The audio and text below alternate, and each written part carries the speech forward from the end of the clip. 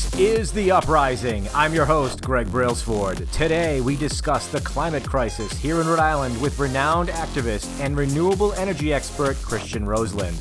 Plus, how you can upgrade your home to solar for much less than you might think. Welcome, everyone, to The Uprising. It's just me today. Steve had a possible exposure to someone who was possibly exposed to COVID and was not able to get a test in time to come out for the show here. So we wanted to play it safe, and so Steve's staying home today. But on behalf of Steve and myself, I want to thank everyone who came online to hang out at our fundraiser last Friday. Had a great time seeing all of you. And very appreciative of your donations, both for the event itself and on Patreon thereafter. We're very appreciative for your support, and I want to express that gratitude that we have for everybody for not only reading our articles that we do on Uprise RI, but also contributing monetarily where you can. And when we get, not everybody can do that, but we appreciate your support nonetheless. It was really nice to see everyone. It's been such a long time since we've been able to get together and have an in-person fundraiser or get together for Uprise. But don't worry, when things do improve, hopefully this summer, we're going to throw a heck of a blockbuster for everybody and all our progressive friends here. So, all right, we have two guests you're going to want to hear from today. The first is the current editorial director for the Rocky Mountain Institute and former editor of PV Magazine US, Christian Roselund. Christian is very well known for his insight and analysis of the expansion of renewable energy here and throughout the world. I should note he's appearing just as himself. He's not here representing RMI or anybody else. He's just out here representing himself as an activist and a big-time energy and environmentalist. So really excited to hear from him. You're going to want to hear his insight on the growth of green energy. It's really exciting to hear. So my second guest is a guy you're going to want to talk to if you're considering upgrading to solar, and I'm going to tell you why. Adam Gent knows solar inside and out. You'd never know he worked for an installer, though, when you talk with him. He's never trying to sell you. He's always looking out for the best solution for your budget and needs. If you're considering solar and you have no idea what it will cost, where to start, I couldn't recommend anyone better than Adam Gent. I did not, in fact, use him. I didn't know him when I got solar for my home, and I'm really sorry that's the case because I ended up talking to him about battery storage a few months ago, and I was just blown away by not only his insight and helpfulness, but the fact that he was clearly just trying to be helpful and not in any way trying to make a sale. I had inquired about two products that he sold. One you can buy directly from the manufacturer, and he straight up suggested that I try buying from the manufacturer first, that they might have better availability. So you've got a situation here where he could have made money and chose not to say, you know what, do what's best for you because I want you to be happy in the end. And someone like that is someone that I would absolutely recommend to our Uprise listeners. And you guys know us. We don't do sponsored posts. We don't do paid placement. We don't do any of that kind of stuff. It ruins our integrity when we do. So, we don't play that game. And so having Adam on, it was really important that he be the type of person that is going to be informative and tell our readers the real scoop on solar without trying to be salesy about it, without projecting things that are rosier than they really are, things of that nature. So really excited to have him on. And so he'll be our second guest. Right now, I want to welcome on our first guest, current editorial director for RMI and a strong green policy advocate, Christian Roselund. Welcome to the show. How are you? I'm doing great. How are you? Good. Pleasure to meet you. We haven't met in person, but we've chatted quite a bit on social media, and I'm a big fan of your industry knowledge and advocacy. You get me and a lot of other people really excited about the future of renewable energy.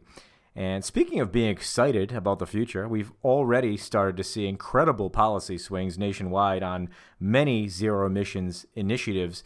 We saw recently that in Texas and more broadly in the Southwest Power Pool that more energy was generated in 2020 from wind than from coal. How does that trend compare here in New England? So the Southwest Power Pool, it's interesting. It's the SPP, but it really represents the Plain States, and that's where we have the most wind in the country. We have the best wind resources there. We've built the most wind as a portion of our generation fleet. So that's sort of the leading edge. People think California is the leading edge of the energy transition. It's really the Plains states. And I think when you look at New England, it's a completely different energy landscape. Here, we're largely dependent on fracked gas brought in from Pennsylvania and West Virginia via the Algonquin largely via the Algonquin pipeline. We have some legacy nuclear power, and when it comes to decarbonizing by wind and solar, we're way behind the rest of the country. So it's very interesting because there's a bit of a contrast between the pro-act on climate rhetoric that you hear from politicians in New England and the general sentiment that we need to do something about this, and the fact that in many ways we're actually behind the red states. So in terms of New England, you're thinking solar is probably going to be the main driver for renewable energy here. We're not going to see too much in the way of wind. I know we have the offshore wind farm, which has a very popular, gotten a lot of press and whatnot. But how much do you see in terms of expanding on wind in New England? Is it going to be mostly offshore? Well, yes. I believe that mostly what we're going to be doing in the future, offshore wind is the biggest opportunity for New England in the future in terms of renewable energy. And there's several reasons for that. There's the fact that it's a great resource. I mean, offshore wind blows more steadily than land-based wind. Anytime you get on the coast, you have different wind patterns. And the other thing is that it blows right when we need it the most. You know, in advanced economies like ours, where there isn't as much manufacturing, there isn't as much daytime demand, the electricity demand tends to peak in the late afternoon to evening, and that's when the wind is blowing offshore. So there's that nice matchup. Also with wind, you tend to, in most places, get a higher output. This isn't true on the West Coast, but pretty much everywhere else that I've studied.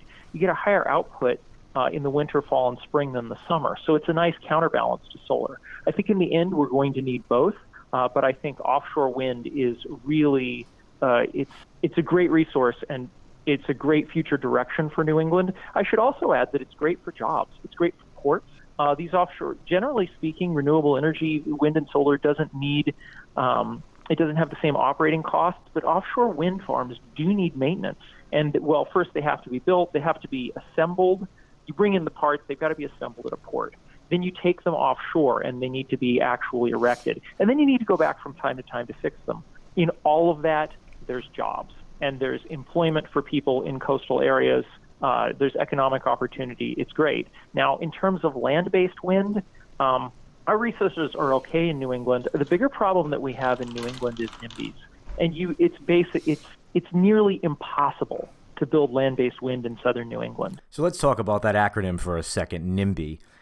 You hear it a lot, and you've probably seen it in print. Maybe you didn't know what it means. It means not in my backyard. So, and this is a problem because you get people, especially liberal on the liberal side, who claim to be for, the environment, for climate change, for all these, progressive type principles and policies. But when it comes to implementing them, they want nothing to do with it if it's going to interfere with their view or their particular street or their area or anything like that.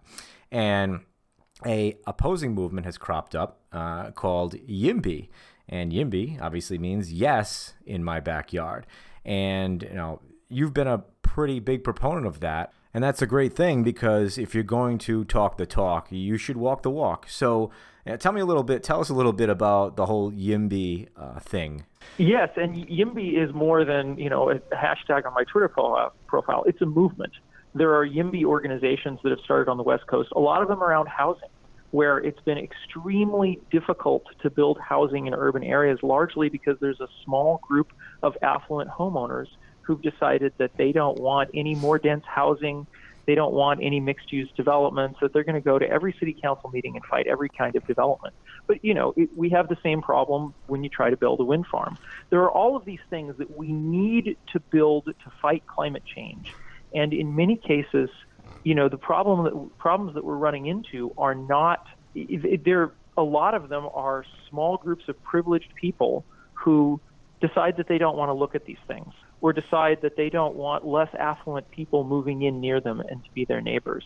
And this kind of grotesque selfishness is antithetical to what we need to be doing today. So, it's up to the rest of us. It's up to the rest of us to organize as YIMBYs and say, yes, we want more dense housing and affordable housing. Yes, we want wind turbines. Yes, we want to see, we need to build this future. It's necessary for justice. And, I want to point out that with energy infrastructure, there's a particular irony here in that poor people and people of color have always had to bear the negative consequences of our energy infrastructure. They've had to bear the pollution. They've had to bear the air pollution. They've had to bear, the dangers of being near these noxious plants. They've had to bear the negative health outcomes. And in the case of things like wind and solar, there aren't any of those, there's no air pollution. There's no negative health outcomes. The only thing that we're asking people is for their view to change. And I personally happen to think that wind turbines are beautiful. I think they look like the future. And we're just asking people to see transmission lines or to have a cable laying through their neighborhood, maybe not even directly in their neighborhood, maybe near their neighborhood. These are the sorts of things that we run into opposition against, and we just can't have this. So again, it's up for the rest of us to organize and act in the greater good of humanity, of our children, and of the future of our species. I agree. We're all in this together. And you hear that phrase a lot, but when it comes to the action of actually backing that up, you don't always see it. So it's nice to hear there's a movement out there to say, you know what? We need to allow these things to happen. And it's funny you mentioned that. I do want to come back to jobs in a second, but the city of Berkeley, California actually pulled a 180, I think it was last week, and instead of enforcing parking minimums at various apartment complexes, housing complexes, various facilities, things like that, it's now enforcing a parking maximum. They want to get rid of and reduce the number of cars in the city. What are the impacts of this? Right. So this is climate policy. And this is something that I get into in the piece that I recently published with Martin Lin on Uprise, which is that we've talked a lot about electricity. And listen, electricity is absolutely key to decarbonizing. And part of that is that so much of what we need to do in the rest of the economy involves electrifying. So we need to get to clean electricity, and then we need to electrify buildings, we need to electrify transportation. But a lot of the changes, there's a lot of other changes that we need to make that aren't just about electrification. They're about the way we live, the way that we get around. I live on Hope Street, and my neighborhood, it's a great neighborhood. The quality of life is phenomenal here. I can walk out my door, and there's a restaurant catty corner from me. There's a convenience store that sells Indian food right across the street. There's little retail shops down there. And, if I need to get something, I don't have to go get in the car and drive because I can walk there. And, even when the weather's bad, hey, it's only a few blocks, right?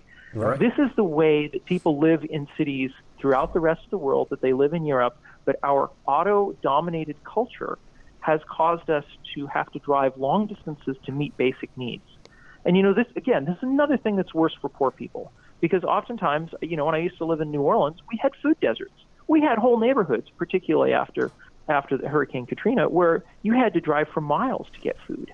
And this is a real serious problem, because more and more affluent people are ending up near the services, and poor people are being pushed to the margins. And, less affluent people are having to drive distances to meet basic needs. So one of the ways that we get around this is that we change our patterns of building, and we change our patterns of building so that they're not so dependent on the automobile.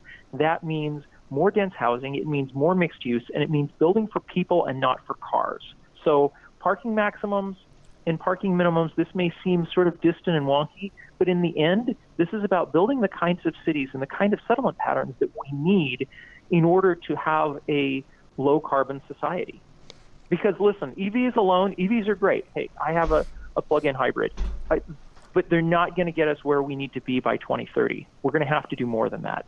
So obviously, we pointed out the example in Berkeley, California. Are there examples in Rhode Island? Anything stirring, whether in Providence or elsewhere, that could have similar effects?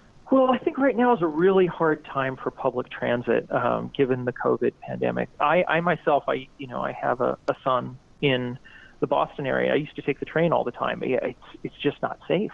And I would take MBTA up there. I was happy to be an MBTA commuter. I could work on the train. So it's right now is really tough for public transit. And I think what basically we need to do is keep public transit alive to get through this pandemic, and then look at a broader vision of it. But public transit isn't the only way to get around. that doesn't involve an automobile. I'm personally really excited by the work that Providence Streets Coalition is doing. Big shout out to Liza over there. She's done amazing work. They've started organizing with youth groups in the city to make streets more accessible, not just for cars. Look, a lot of young people, a lot of poor people, a lot of immigrants don't have cars in our city.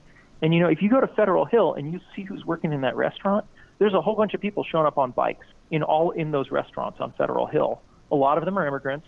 A lot of them, some of them may be undocumented. I don't know, but they're not as visible.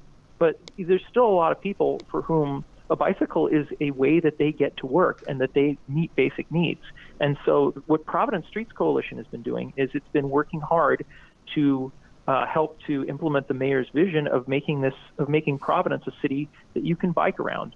I used to be for years I was a bike commuter without a car, and it was a great lifestyle. And this is a dense city. We had a larger population in Providence before the advent of the automobile than we do today.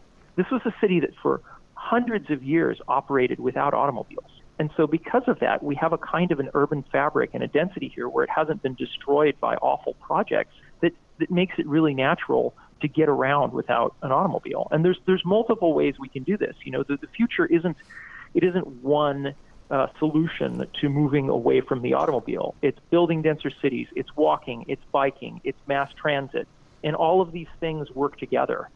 That's a great point you brought up. I want to identify. So we talked about a couple of things we can do here. I'd say identifying the top sources of carbon in the atmosphere is key, obviously, to decarbonization.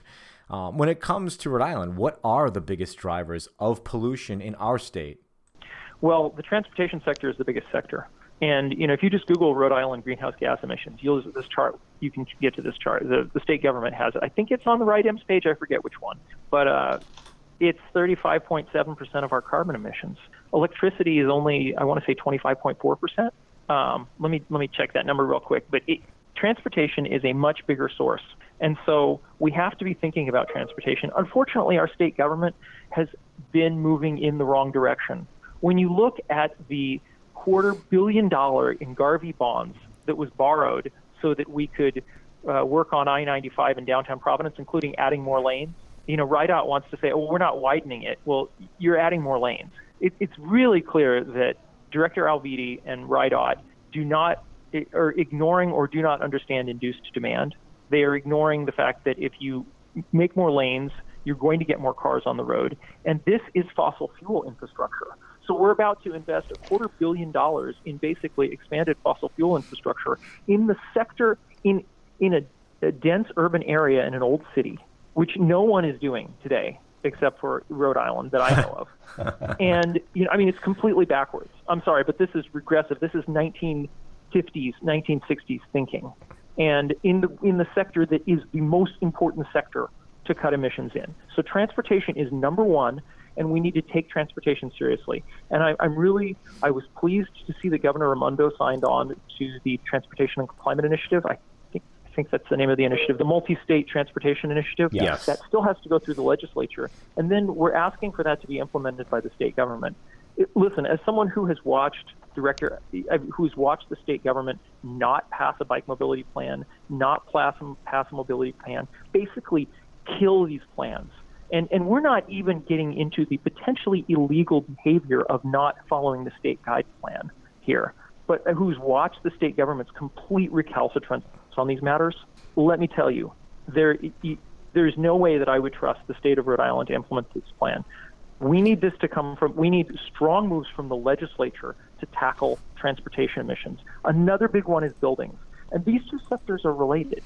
Transportation and building, the transportation buildings nexus. This is the biggest thing that we have to solve. And don't get me wrong, electricity is really important because we're going to need we need to rapidly transition to renewables, and we need to build a lot more power so that we can provide electricity for trucks to run on, so that we can provide electricity for electric vehicles, so we can provide more electricity for heat pumps, because we need to move all of these sectors to electrification. But at the end of the day, the transportation and housing nexus is the thing that concerns me most, because this is not going to be an easy one to solve. The average car stays on the road for 11 years. And buildings, decades to centuries. So we have a capital stock turnover problem here. And that's why we need to act now.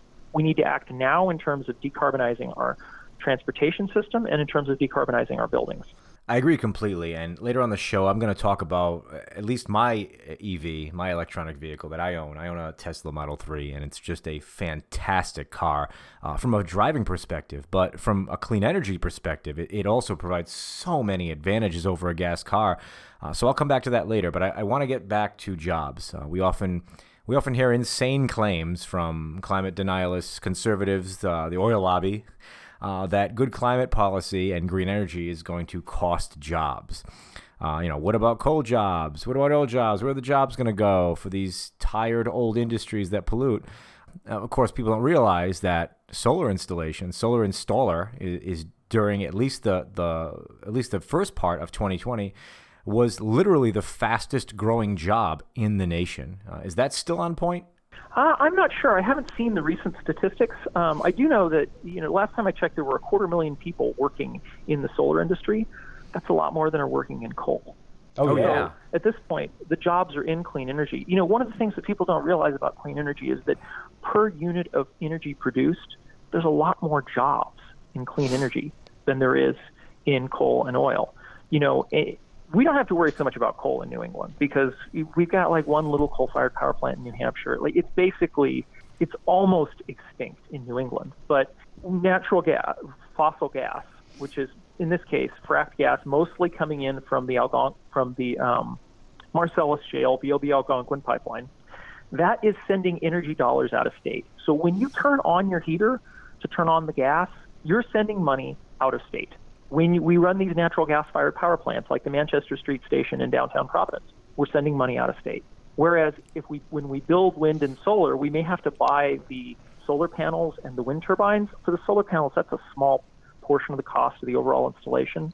So much of it is about the actual installation, and so much of it is about the design work. So much of it is jobs that can't be offshored, that it keeps the energy dollars local, and it creates local economic opportunities.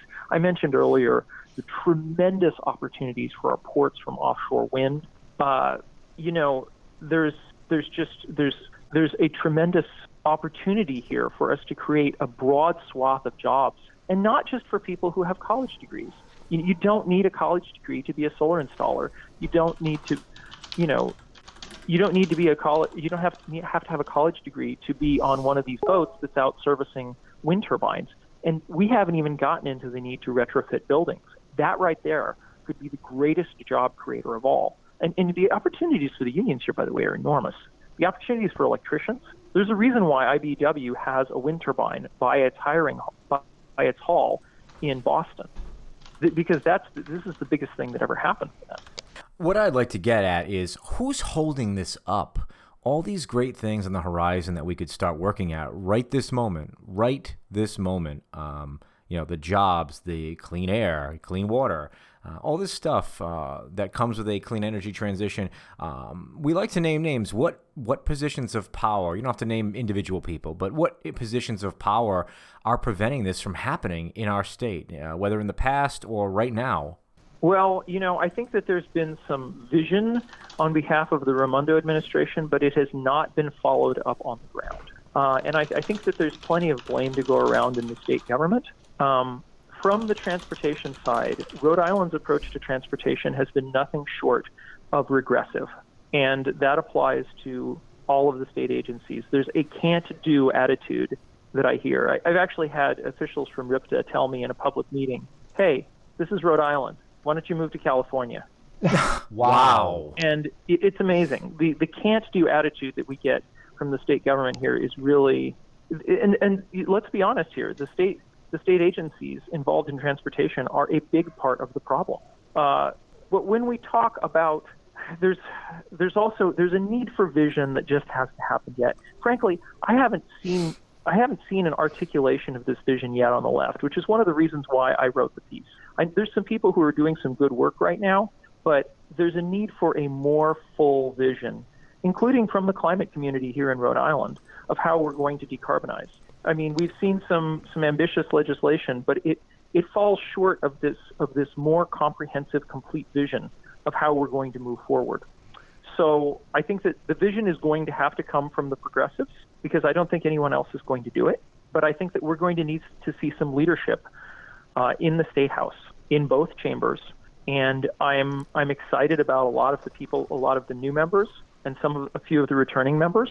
And with the new, I'm hoping to see better things from the new House leadership than we saw from the previous, from the leadership of Mattiello. Agreed.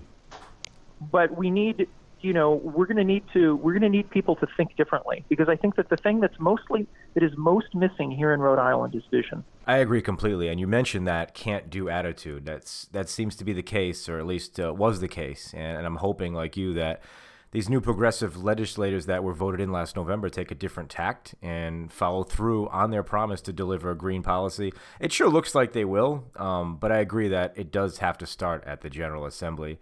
This past summer, I took up my drone around my mom's neighborhood in North Providence, and one thing I was stunned by was the number of homes with solar panels.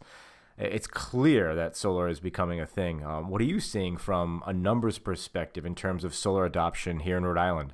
Sure. Well, I ran the numbers. It's in a couple of weeks now, we'll get the final numbers from the U.S. Department of Energy via the Energy Information Administration on electricity output. And then I'd be able to tell you what happened in 2020. I really wait for full state years instead of doing just months. This comes out of the publication Electric Power Monthly. Okay. And, I'm one of the only people I know who knows how to actually tease those numbers out at the state level. Take some math. It's not exactly an accessible document. But in 2019, in February 2020, we got the 2019 numbers, and what we saw was that Rhode Island more than doubled solar output, and it more than doubled wind output. And it was the only state in the nation that did this. And Part of that was, I know a lot of people in the environmental movement hate green development. Well, guess what? That doubling of wind output, that's from the wind turbines that they put up in Johnston. Wow. And in terms of the solar output, solar is growing rapidly. So the good news is the doubling. The bad news is we're still behind. National average is about 10% wind and solar on the grid. We're about half that in Rhode Island. So we're catching up, but we're moving quickly, but we have a lot of room to catch up. And, I think that we've got a lot of really great local companies, and they've been doing a lot of great work. I think that they've managed to get a lot of solar online despite a lot of resistance from National Grid. And, there are people out there who are fighting every day to make this happen. There's a lot more to go, and I have to note that rooftop solar is a great technology. It delivers electricity right at the point of demand. It can really help with resilience.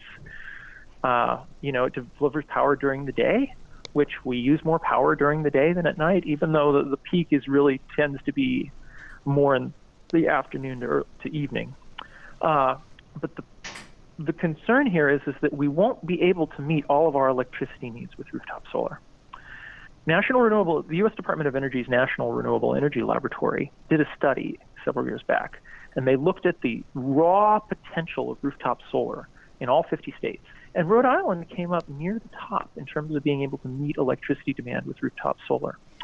But we still could only get about halfway there in terms of our technical potential. And there's a few things to keep in mind here. One, that was to meet current demand. If we electrify everything, if we electrify all the vehicles, and if we electrify all the heating, we're going to double our electricity demand in this right. state. And the other thing is that that's technical potential. We're never going to cover every square foot of every roof in this state. So we'll never achieve technical potential. So rooftop solar is a great technology. It's really great for resilience, but it's only going to be a part of the solution in the future. And those people who say, well, I don't like wind turbines, let's just do rooftop solar. No. We need to do rooftop solar and wind. Yeah, we need to do rooftop solar, and we also need to put solar on every landfill, on every brownfield. Rooftop solar parking lots, parking canopies, brilliant for parking lots. You get shade for vehicles. They don't get rained on. They don't get snowed on. They don't get as hot, and you generate electricity. So we need the mass deployment of rooftop parking canopies. We need it along the sides of highways. It's going to be a challenge. We're going to need to put solar in a lot of places, in a lot of the extraneous places, if we're to avoid cutting down forest to put up solar, or to converting farmland to solar. Yeah, So I mean, and I know that that's something people in the state really care about. And we've gone, there's been lots and lots of fights about this. But look, we're the second most densely populated state in the nation. We got a lot of work to do. I agree. It really is an all of the above mentality, whereas former Speaker Mattiello, our good friend, took the opposite tact of we can't do anything, none of the above. So good climate policy does require, solar and wind and EVs and cutting down your emissions personally and your, companies and everyone needs to participate. That's just the only way it's going to work. And it has to work. So I'm glad you hit on that. But the last thing I want to ask you about is hydrogen. Let's talk hydrogen. You're a big proponent of hydrogen's growth potential as a fuel source. For our listeners who just have no idea how hydrogen plays into the renewable energy landscape, can you give them a quick overview on how hydrogen is used and will be used in a green economy? Sure. So hydrogen's really an exciting resource. And, people talk about it as a fuel. It's actually an energy carrier. It's a way to bring energy from one place to another. And it's a sort of a subtle difference. But I think some of the really exciting things about hydrogen are the potential to decarbonize the places that we've just had a really hard time. So, one of the sources of greenhouse gas emissions people don't think much about in New England is steel. If you go to our bridges, our highways, you got steel. You go to any of the big buildings, you have steel girders. Steel is this fundamental input into our civilization. And yet the way that steel is made has been burning coke, which is coal that's nearly pure carbon, to pull the oxygen out of iron ore, leaving just the iron so you can make steel. Now in Sweden, there's a plant that started operating in August. It's a pilot plant to use hydrogen to do this. So basically, you've taken one of the most polluting industrial sectors, something that we absolutely need as an input for our civilization, and we found a way to do it carbon-free. So now there's this threat that hydrogen-based direct reduction poses to the rest of the steel industry and to the old steel mills, because if this can scale and if this can be done cheaply enough, we can transition the steel industry. Now, there's going to be a lot of what we call creative destruction there, because bad news if you've recently invested in the old type of steel mill. This isn't as much of an issue. Again, this is something that matters a lot for China. It matters for Europe. It matters for other places. But it's a big part of the global warming picture. So that's steel over there. Another area that hydrogen is really exciting in is electricity generation. And the thing is that solar and wind can get us a long way to decarbonizing. But we have this problem as you move farther towards the poles, and really this means the North Pole because there's not as many people living near the South Pole. So basically, the farther north you move in Europe, in the United States, the more dependent you are on wind in your wind-solar mix. And part of that is the solar isn't producing as much in the winter, so you need another source of power. You need wind. The thing about wind is there can be low wind for a couple of weeks. So you'd have to either massively overbuild wind, or you need some other source of power to fill in what they call the dark doldrums. The times when the wind isn't blowing, when there isn't a lot of sun in winter. This has been a big challenge, and this has been like, how do we fix this last? Well, it's been a big theoretical challenge. We haven't reached it as a practical challenge at all, really anywhere. But, in terms of thinking about how we move to a completely decarbonized electricity system, there's been a lot of thought of, that last 10 to 20%, what do we do? If you've got hydropower, you can use the hydropower to balance. But if you don't, if you're in, say, the Midwest or in New England, where we may have limited access to, we've got plenty of hydropower in Quebec to use, but there are issues with accessing it. Then what do you do? What do you do in the winter when you don't have enough power? Well, one of the things that you can do is you can simply burn hydrogen. And the emission from burning hydrogen is water. And you can make the hydrogen from water. There's this process called electrolysis, where basically you use electricity to split water into hydrogen and oxygen. You can use the hydrogen to make steel. You can use you can burn the hydrogen. You can use the hydrogen in a fuel cell. The fuel cells can be used for vehicles. They are currently being used for things like forklifts in a number of places.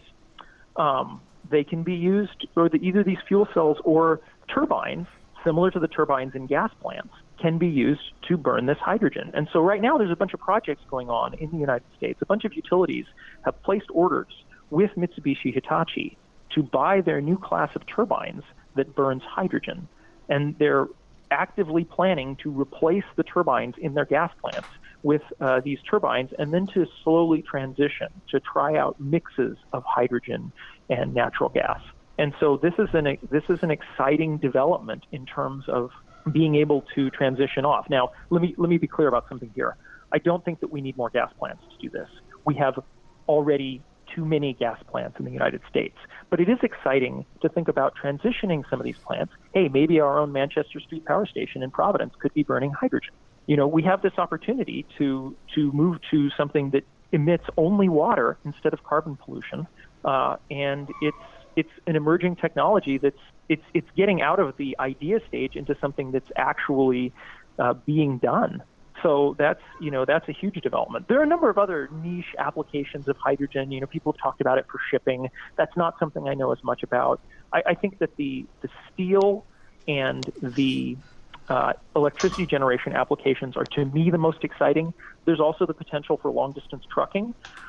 It's difficult to get a battery big enough, and there's some issues, including the recharge times, even with fast chargers for batteries, that make it so that for certain applications in trucking, hydrogen may be a more near-term exciting opportunity. So there's a couple of these applications out there, but the big deal again for me is really the steel and the electricity aspect. And just between these two alone, we could see a huge boom in the hydrogen industry. Awesome. So there is a lot of development on every front, whether it's solar, wind, hydrogen, electric vehicles, etc. It seems like things are finally moving in the right direction here in this country. Hopefully we can see the growth, that level of growth in Rhode Island as well with our more progressive legislature. He is Christian Roselund. Follow him on Twitter at @CRoselund. That's spelled C-Rose, L-U-N-D. He recently authored a very informative op-ed for Uprise RI on what Rhode Island needs to do to decarbonize, so you can check that out in our editorials section. Christian, thanks so much for coming on the show and sharing your insight with us. Thank you so much. It's been a real pleasure to talk with you, Greg. All right. Have a great week, and we'll chat soon. Sounds great. All right. So before we get to my next guest, I want to talk electric vehicles for a second, or EVs as they're popularly known. There's a lot of them out there these days, a lot more than you might remember, even from a couple of years ago. You've got obviously the Tesla lineup. You've got the Chevy Bolt, the Kia Niro. You got the Hyundai Kona. There's a few out there and these are pretty decent cars. I can't speak for driving them myself, but looking at the specs, looking at the range you get, looking at the pricing, EVs are becoming quite affordable, even on the low end range. But I want to talk about, I guess you could call the mid-range for a moment. Tesla's Model 3. I own a Model 3, so I can kind of speak on the benefits of it pretty much in detail. I've owned it for about 2 years now, and people think of Teslas, they think of extremely expensive cars, but the Model 3 starts at $38,000. So I understand it's not on the cheap end of cars, new cars, but it's certainly in the mid-range, I'd say. And with so many people driving SUVs these days, SUVs can be pricey. So I'd say it's fair to call it in the middle of the range of what people spend on a car these days. So Model 3 comes in a few trim levels. But the entry-level one I'll talk about here for a second. I own a higher-end trim, but for purposes of this argument here, of this discussion, we'll use the entry-level model, which is still a great car. So it starts at $38,000, and that gives you 260 miles of range. Now, in the winter, the Model 3 used to suffer from reduced range, and the reason is because of the way its heater works.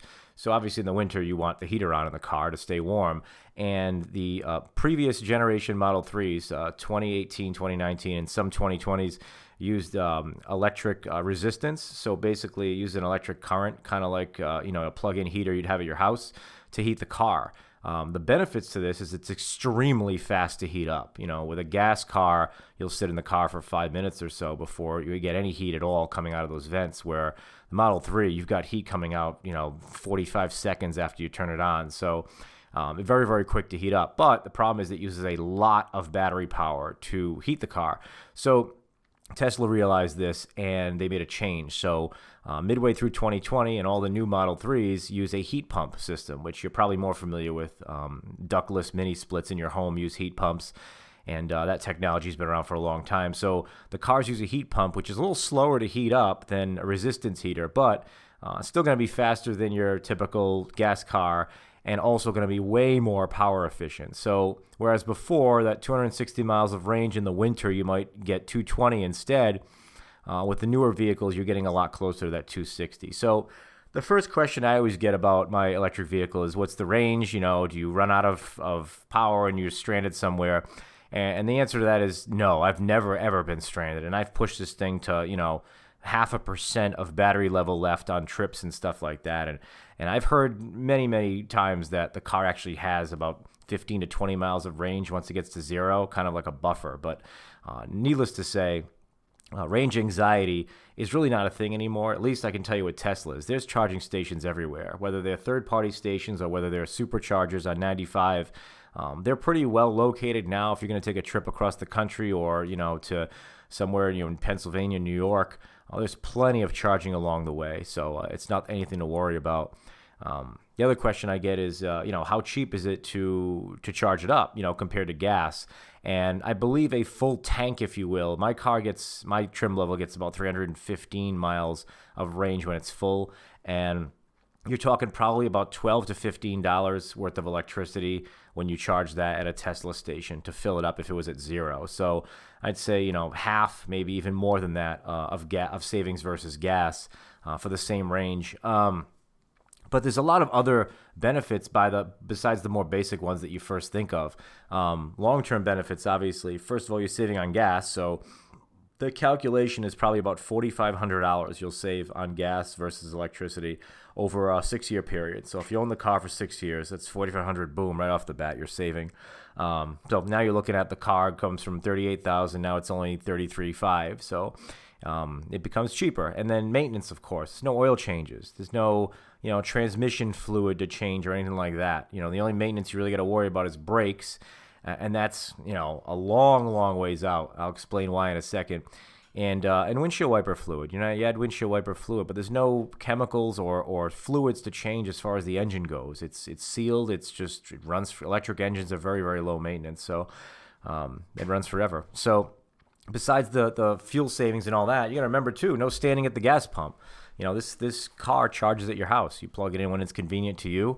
You don't have to plug it in every time it's at your house. If you have 80% battery left and you're not going anywhere for a few days, you don't have to plug it in.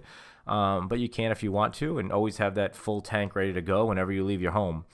So the other thing I want to talk about is, the driving experience, because the driving experience, at least, in the Tesla Model 3 is much, much different than a regular gas car. The first thing you'll notice when you drive it is the enormous visibility out of the front windshield. And that comes from not having an engine under the front hood. So the hood can be a lot lower, and it doesn't look weird, from an external point of view, but when you're driving, you have this sweeping view. You just feel so much more in command of the road, having that giant opening to see the road. You just see the road a lot better, in terms of, especially small objects in front of the car. You can pick them off a lot faster and easier than you could in another car, especially these SUVs with these very tall hoods and these giant engines.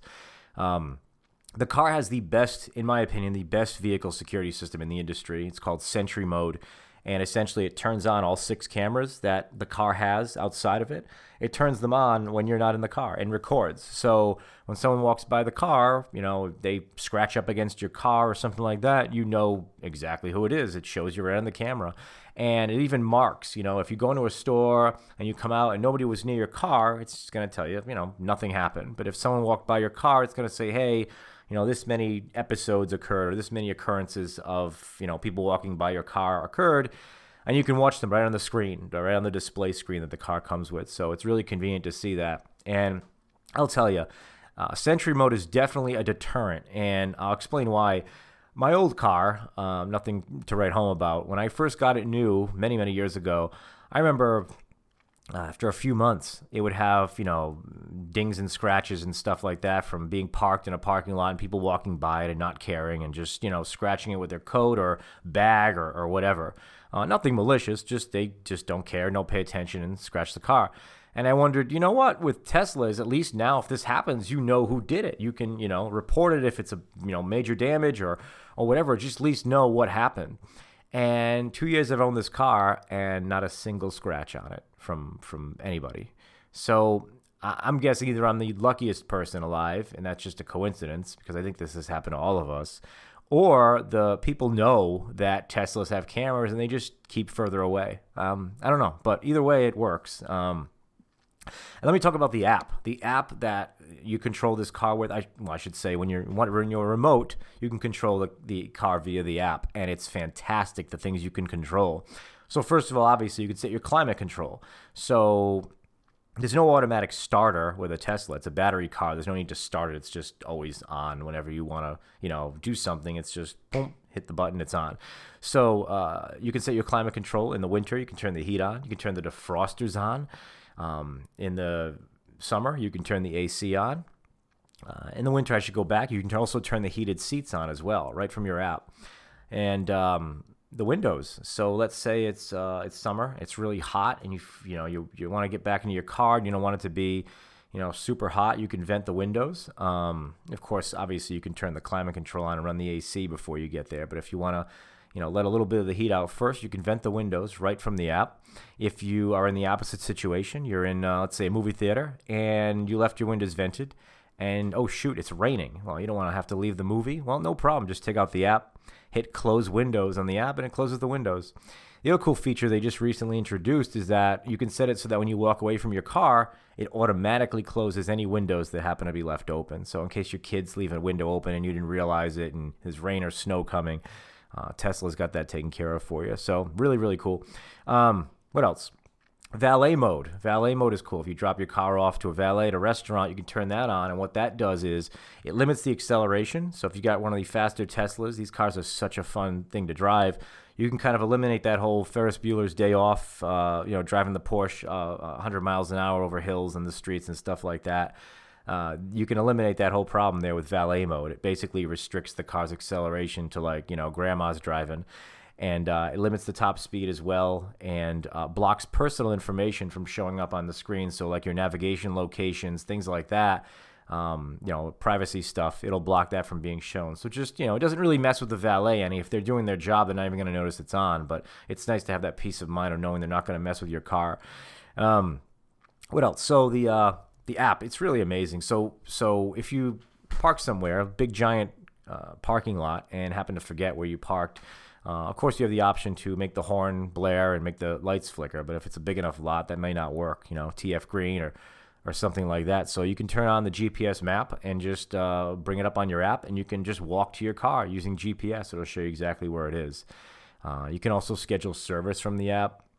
There's really not a whole lot you can't do on the app. It's pretty neat. So, but the real question is, how fun is it to drive? And I'll tell you, I honestly recommend, whether you can afford one or not, just go test drive one. Go up to Warwick, go down to Warwick, I should say. Go up to Dedham, Mass. Those are the two, I think, closest sales locations. And just test drive one. Drive it around, drive it up Bald Hill Road. And you're going to experience something you've never experienced before. It's just a incredibly fun car to drive. They've really reinvented the driving experience, and it's just so much fun. And you read about that. I read about that before I got mine and just couldn't wait to drive it, and it just absolutely exceeds expectations. It's the most fun you'll have driving any vehicle. And I want to point out, too, that I'm not a Tesla shill. I own the car. I love the car, but Tesla didn't pay me anything to say this stuff. I'm not, shooting out referral codes to get any sort of incentive if you go and buy a Tesla. That's not what Uprise is about. I'm talking about the car just straight up because it's a great car. It's great for the environment. And I suggest you try and drive one. And if you can't afford a Model 3, buy a different EV. If you're in the market for a car, check out electric vehicles because it's a different driving experience. It's a better driving experience. You're saving on fuel, and there's no emissions when you're driving. You're helping the environment out too. All right, so my next guest, Adam Gent, comes from Whaling City Solar, and the reason I'm having him on, despite him being, he's selling solar. He's not just a consultant or an activist. He actually does sell solar, and the reason that we're having him on is because when you talk to him, if you're interested in solar and you talk to him, you'll see right away that he's looking out for you. He's not trying to make the sale. He'll talk himself out of the sale. He'll talk you out of the sale before he sells you something that just doesn't make sense for you. A solar solution needs to be right for your home. Your house needs to have good sunlight. There's a lot of factors that go into it, and we'll talk about that with him. But I'm having him on because he's just a good guy to talk to about solar and isn't going to try to push you into something that doesn't work for you. So who could ask for anyone better than that in terms of if you are interested in solar and don't want a hassle approach, definitely speak with him. So without further ado, my second guest, Adam Gent from Whaling City Solar. Sir, how are you? Welcome to the show. Hey, what an intro. Thanks so much, Greg. Anytime. So let's talk solar. We just had Christian Roselund on, and we talked with him about all the various renewable energy sources and projects happening worldwide. But for our listeners here in Rhode Island who are wondering what they can do to help, solar is not only a great way to do it, but also provides numerous other benefits. Solar is where it's at.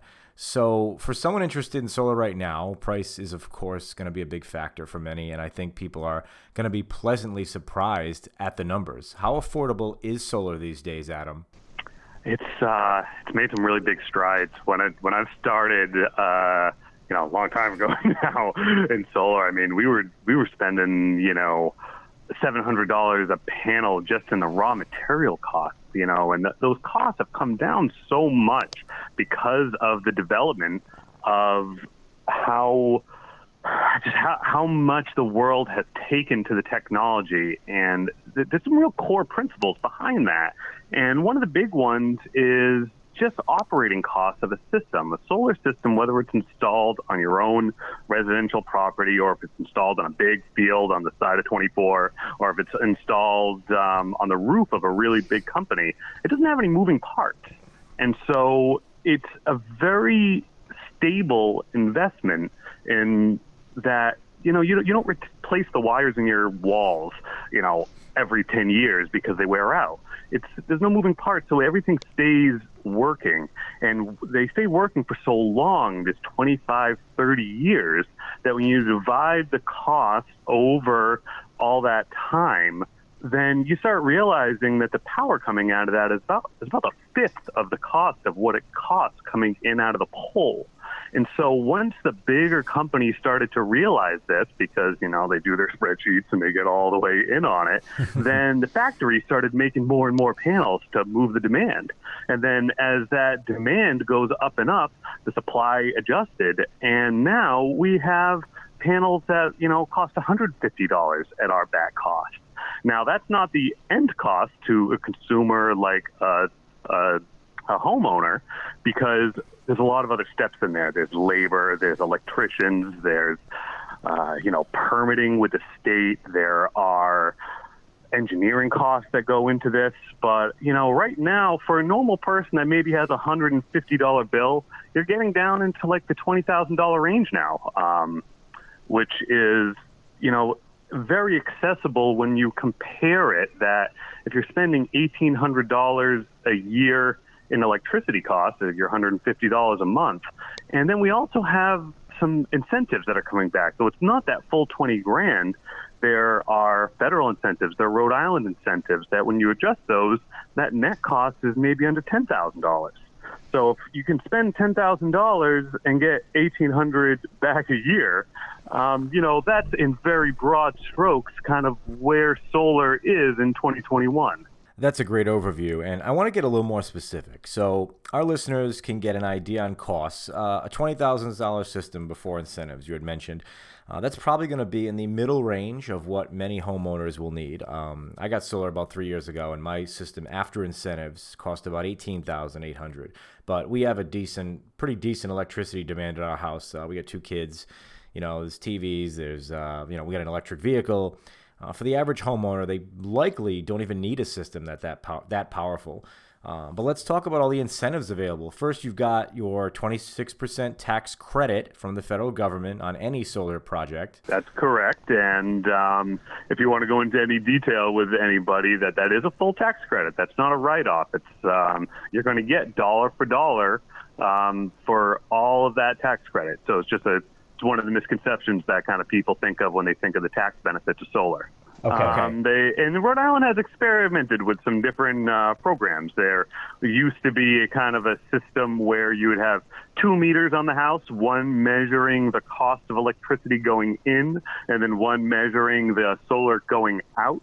And then the solar going out was worth more than the power going in, and that's how you save your money. Or they also have the lump rebate, kind of up to $7,000 right now, of depending on the size of the system going forward. And that's the one that's getting most app. I think the next application deadline data is in mid-March. So they do it in blocks, so a couple times a year. Anybody that's had a solar system installed in this range applies and says, yep, I had this done, and here's all the pictures to prove it. Here's my installer, and you get a big rebate. You've got your Rhode Island $7,000 credit, assuming that this system maxes out the credit. Probably will. If not, you're talking maybe $1,000, $2,000 difference, but it should. So you've got that credit. Now your $20,000 system is only costing you less than $8,000. That's what we're talking about here. And to some people, that's not a liquid number. And that's kind of where, you talk about it and you say, well, it's a lot easier to go back to your own mortgage provider, your own lending institution and say, can I borrow $8,000 over 5 or 10 years? And if you're just doing the fast math on 10 years, that's $800 a year, and if it was offsetting $150 of electricity, this is a way that we don't have to cough up this big chunk of change up front, knowing that we can get these rebates and put them back to the principal. And that's kind of the higher level conversation that, we try to get across to people of what fits for your finances. And hopefully all solar installers are having that level of conversation with people of what works for you. So in terms of return on investment, obviously people have many reasons to upgrade to solar, but for those wanting to see this as a good investment, let's do the numbers. So you've got that $20,000 system after incentives costs around $8,000. Now you look at your utility bill, and let's say your electric bill is $200 a month. Now, I know some of our listeners will have bills that are higher, some will have lower. But with more, electrical type stuff coming online these days, people are getting, EVs, they're getting ductless mini splits in their home, a lot of bigger screen TVs, appliances that use a lot of electricity. So let's assume a $200 a month bill. With those numbers, the solar system you installed, that $20,000 system originally, will be completely paid for in less than 5 years. And after that, it's making you money. It's usually closer to the 5 to 7 range when you kind of go through all the steps. A system that would offset $200 needs to offset more kilowatt hours, right? So it's a larger capacity system. But you're in the right range here, in the right order of magnitude. We're looking, 5 to 8. Would cover 90% of the people that are across if you were looking at a cash outlay. And that, when you compare that to our other options, I mean, we're in like 21%, 23% return on investment. If I was comparing that to like my stock portfolio, and coming back 25 years, year after year with no fluctuation. I mean, these are the, if you're going to make an excuse on paper, these make it very obvious beyond the environmental concerns, which is the real reasons why I'm in the business, is for the environmental reasons. You raised a great point. I mentioned earlier how you're so honest, even if it costs you a sale. And here you are arguing that my rosy numbers are too rosy. So nobody can say you're salesy. I love it, and I think our listeners appreciate that. So like you said, after it's paid for itself, it's making you money. All that electricity you don't have to pay National Grid for anymore.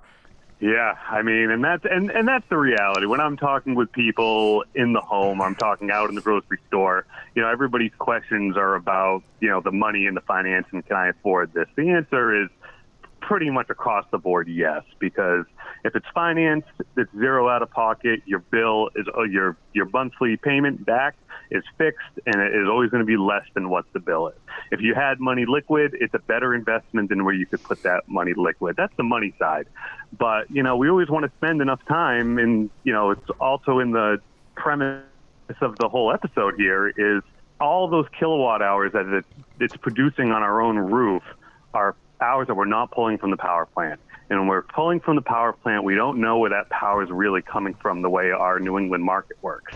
And I use the analogy of when I go to the grocery store and I'm buying my vegetables and my meat, I don't really understand the supply chain going from where that was in a bigger hub before this and where it branches out. And our electricity grid works the same way versus when the solar system is on your own house, you can see the direct pipe from your roof into your service panel, into the circuits that are feeding your house. And it's like having your own garden on top of your own house. And I never wanted to always get lost in the money side. The money side always works.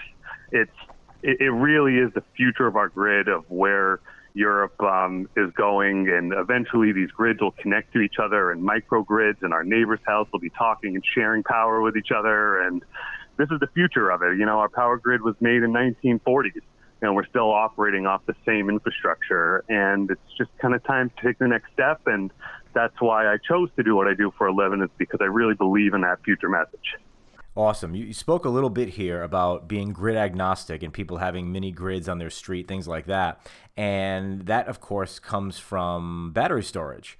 So, for people that don't know, if you have a solar system installed on your roof, if the power goes out, by law, your solar system has to be cut off and stop producing energy for you. And the reason is because if it remained on when the linemen are on the street trying to repair the lines that are down, if there's power being fed in from your house to the lines, you can actually shock these linemen, these electrical technicians on the lines. So for that reason, it has to cut off. It can't the systems aren't capable of just feeding into your home and not feeding into the grid, most of them anyway. However, with battery storage, that provides a number of benefits. Not only, obviously, being able to store your power when the sun is not there, but also allowing you to keep running your solar system when National Grid goes out. So why don't you just take us through a little bit on battery storage and the incentives and the affordability? Yeah, of course. And that is one of the more common questions that I get nowadays, because it seems like they go hand in hand, the battery storage and the solar. And so in Rhode Island, we have something that we call net metering. So net metering is the ability to send back excess power when the house isn't using it. So even if I went on vacation for a week and my solar continued to produce, I'm going to send that power back through the meter. That meter is going to spin backwards. I'm going to get dollar for dollar credit for all of that power that I'm sending back to the grid. And so that is what we call grid-tied solar. And grid-tied solar is kind of the most accessible price option for people. When we're talking about the $20,000, that's the bare bones grid-tied solar system. It works very well economically. However, if we attached a battery system into it, now we're not just trading power at equity with the utility. We're actually keeping the physical electrons here on site. And it actually takes a few batteries in order to store a day's worth of power of what your house uses. And typically 2 to 3 battery stacks in the sizes that the batteries come nowadays. And the battery stacks are going to range between about $10,000 and $15,000 a piece to get them installed safely and working with the inverter, because they have to talk with everything. We have to monitor what levels are in the batteries, so that way everything works very seamlessly. So why would somebody want to do that? Well, notionally, it feels good to have the power on your own site. Using that garden analogy again, is the best thing we can do is have solar to reduce the load on the grid. But if at night I'm still pulling from the grid because the sun's down, it's great that I get the credits during the day, but I'm still having the power plant run full time for my house. So if I had a battery plant, I had my own battery on my house, now my battery can discharge at night, and I know I'm not pulling anything from the grid. I'm really confident that I have ownership and independence of my own energy options. So that's one, is this kind of feeling of resiliency and having advocacy over your own power consumption. The second step is that there are workarounds for that solar system shutdown, is what we had said, how you had put it, where if the power goes down, the system can switch itself over into its kind of self-sufficient off-grid mode, and you can continue to have full backup power in your house, and the solar continues to charge the battery system, cutting it off from the grid system so safely that the linemen can still go do all their work, but you can still enjoy a day's worth of power if you had the right size battery stack, and then it would reset. So for our listeners who have questions about battery costs, the federal government's 26% tax credit also applies when you have battery and storage installed, whether it's with the solar install or afterwards, correct? And can you talk about the Rhode Island credit as far as that goes too? Yes, as long as the incentive is still being offered by the government. Of course. Yes. Recently we had our government extend our 26% tax credit for another 2 years. So that's another 2 years of everything being retro applied, but not at the state level, just the federal level. So you're not going to get another $7,000 from Rhode Island for putting a battery in. That makes perfect sense because, installers could rig the deals to take advantage of the incentives in a way that they were not designed for. So for our listeners interested in solar right now, how can they find out if their home is a good candidate to get solar? Yeah, that's a great question. Well, so any solar contractor will do a free assessment for you. I mean, that should be part of the game for anybody. So you can look at the same kind of referral services you usually use, if that's talking to your neighbors, if that's going on a Nextdoor or Facebook or Yelp to figure out what other people have used for solar contractors, or they're going to do a free assessment for you. And I always recommend people to talk to more than one, get a feel. How do they speak to you? How were they able to get back to you at a good time? And it's probably telling of how your whole relationship's going to be with them over the next 2 months of going through an installation. But you're right. The first step is to qualify the roof. There are also a number of online tools you could use. There's actually a really fast free one that people can use. It's called Project Sunroof. It's made by Google, so it's got a good name on it. And as long as the Google cameras have kind of gone near your neighborhood, which they have for the majority of Rhode Island, you can get a quick picture of kind of like how bright yellow or how dark purple your roof is. The brighter yellow, the better. If you just wanted to get a quick glance of, boy, how much sunlight am I getting? And, you can use your own eyes. We all have great natural instincts here that we can walk outside and say, does my house facing south? We get most of our sun on the south side. Do I have a nice wide piece of roof, or is it covered with dormers and vent pipes and everything on the sunny side of the roof? And if you don't have trees and you got sun on your roof right now we're in the middle of winter, so the sun's lowest in the sky. If you don't have tree shade in the middle of winter, you sure as heck aren't going to have it in the middle of summer. And as long as you've got a good amount of a good amount of sunlight, you got a good house for solar. Yeah, Project Sunroof is a great website to check your home's solar capabilities. It works a lot like Google Maps. It shows your roof in shades based on how much sun it gets all day. You want to have a bright yellow or bright white roof when you look on there, but it's free. Just type your address in and you can see right away. The way you get that is by having a home, that bright white roof on Project Sunroof. The way you get that, the way you have, a good home for solar, is having a home that's oriented in a way where the sun passes directly across it instead of over it. Is that correct? Yeah. So, and then there's a whole lot of fun math that, we do behind the scenes here to really kind of dial in how much power then, because it's important to understand that the paybacks will vary, by 20% or so, depending on how much sunlight is hitting the equipment, because it costs us or any installer the exact same amount of money to put 30 panels on a shady roof as it takes to put 30 panels on a sunny roof. Same permits, same labor, same equipment. So the cost of the outlay of the system is the same, but if you're getting a way more sun on that roof, you're going to have a lower electricity bill in order to offset. So it's very important to do those accurate calculations with the professional in order to really dial in what those savings are. And as if you're talking to more than one company, that's one like little secret pro tip here is really take a look at what the kilowatt hours, that's not to get too technical, but that's the name of the unit of electricity that we're paying for on our bill.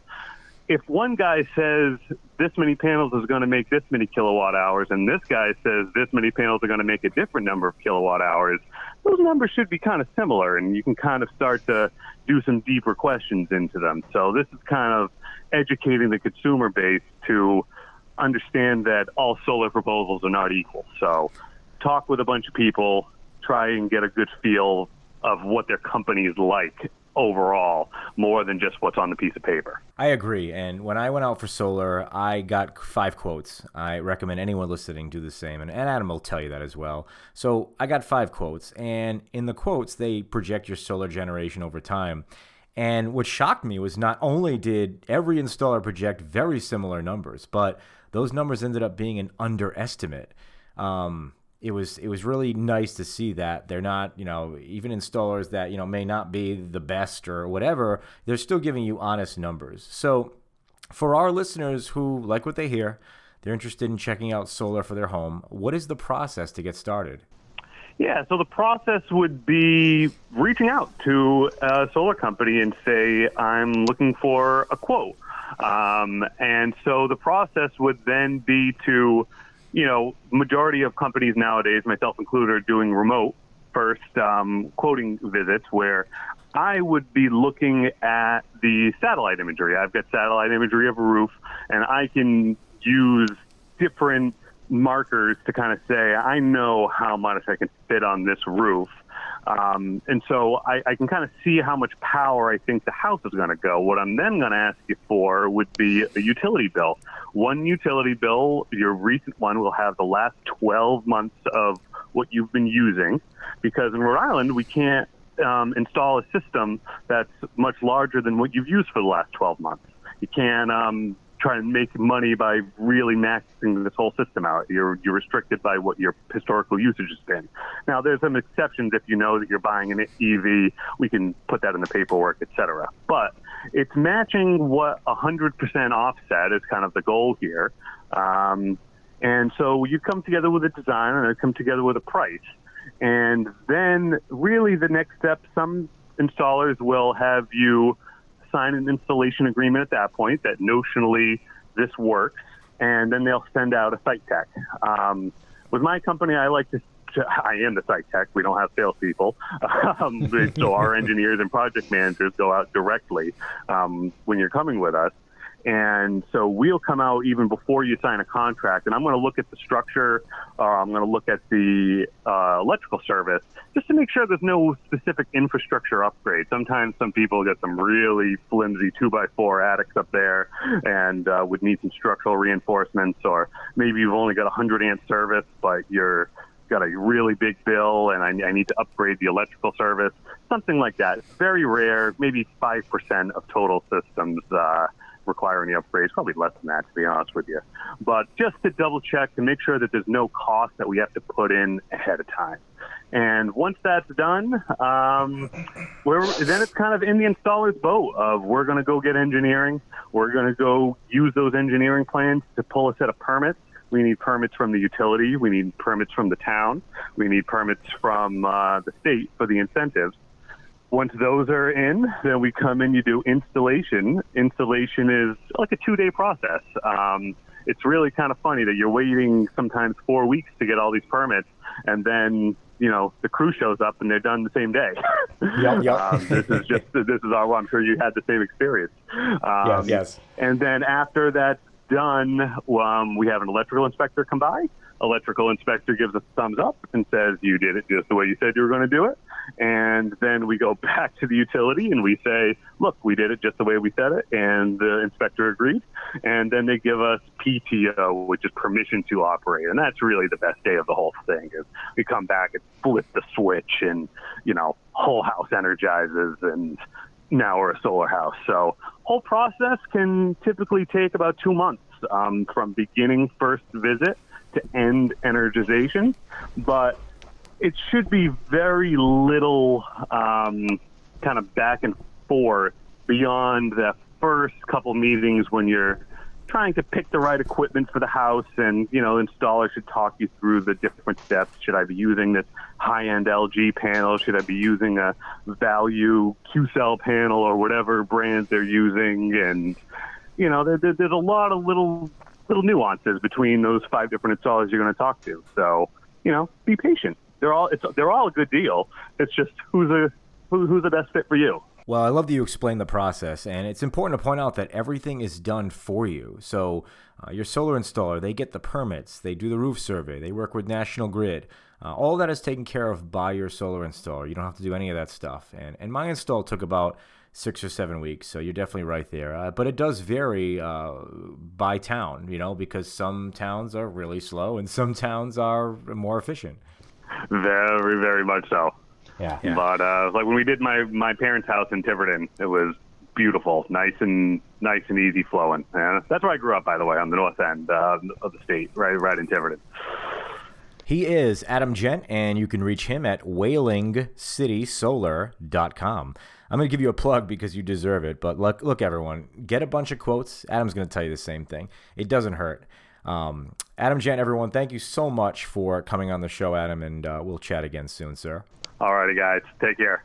All right. I hope this show was informative on climate issues and helpful in what you can do to start saving money with solar or an electric vehicle and help contribute to climate action. So that's it for our show this week. If you have feedback on the show, I'd love to hear it. You can email podcast@rifp.co.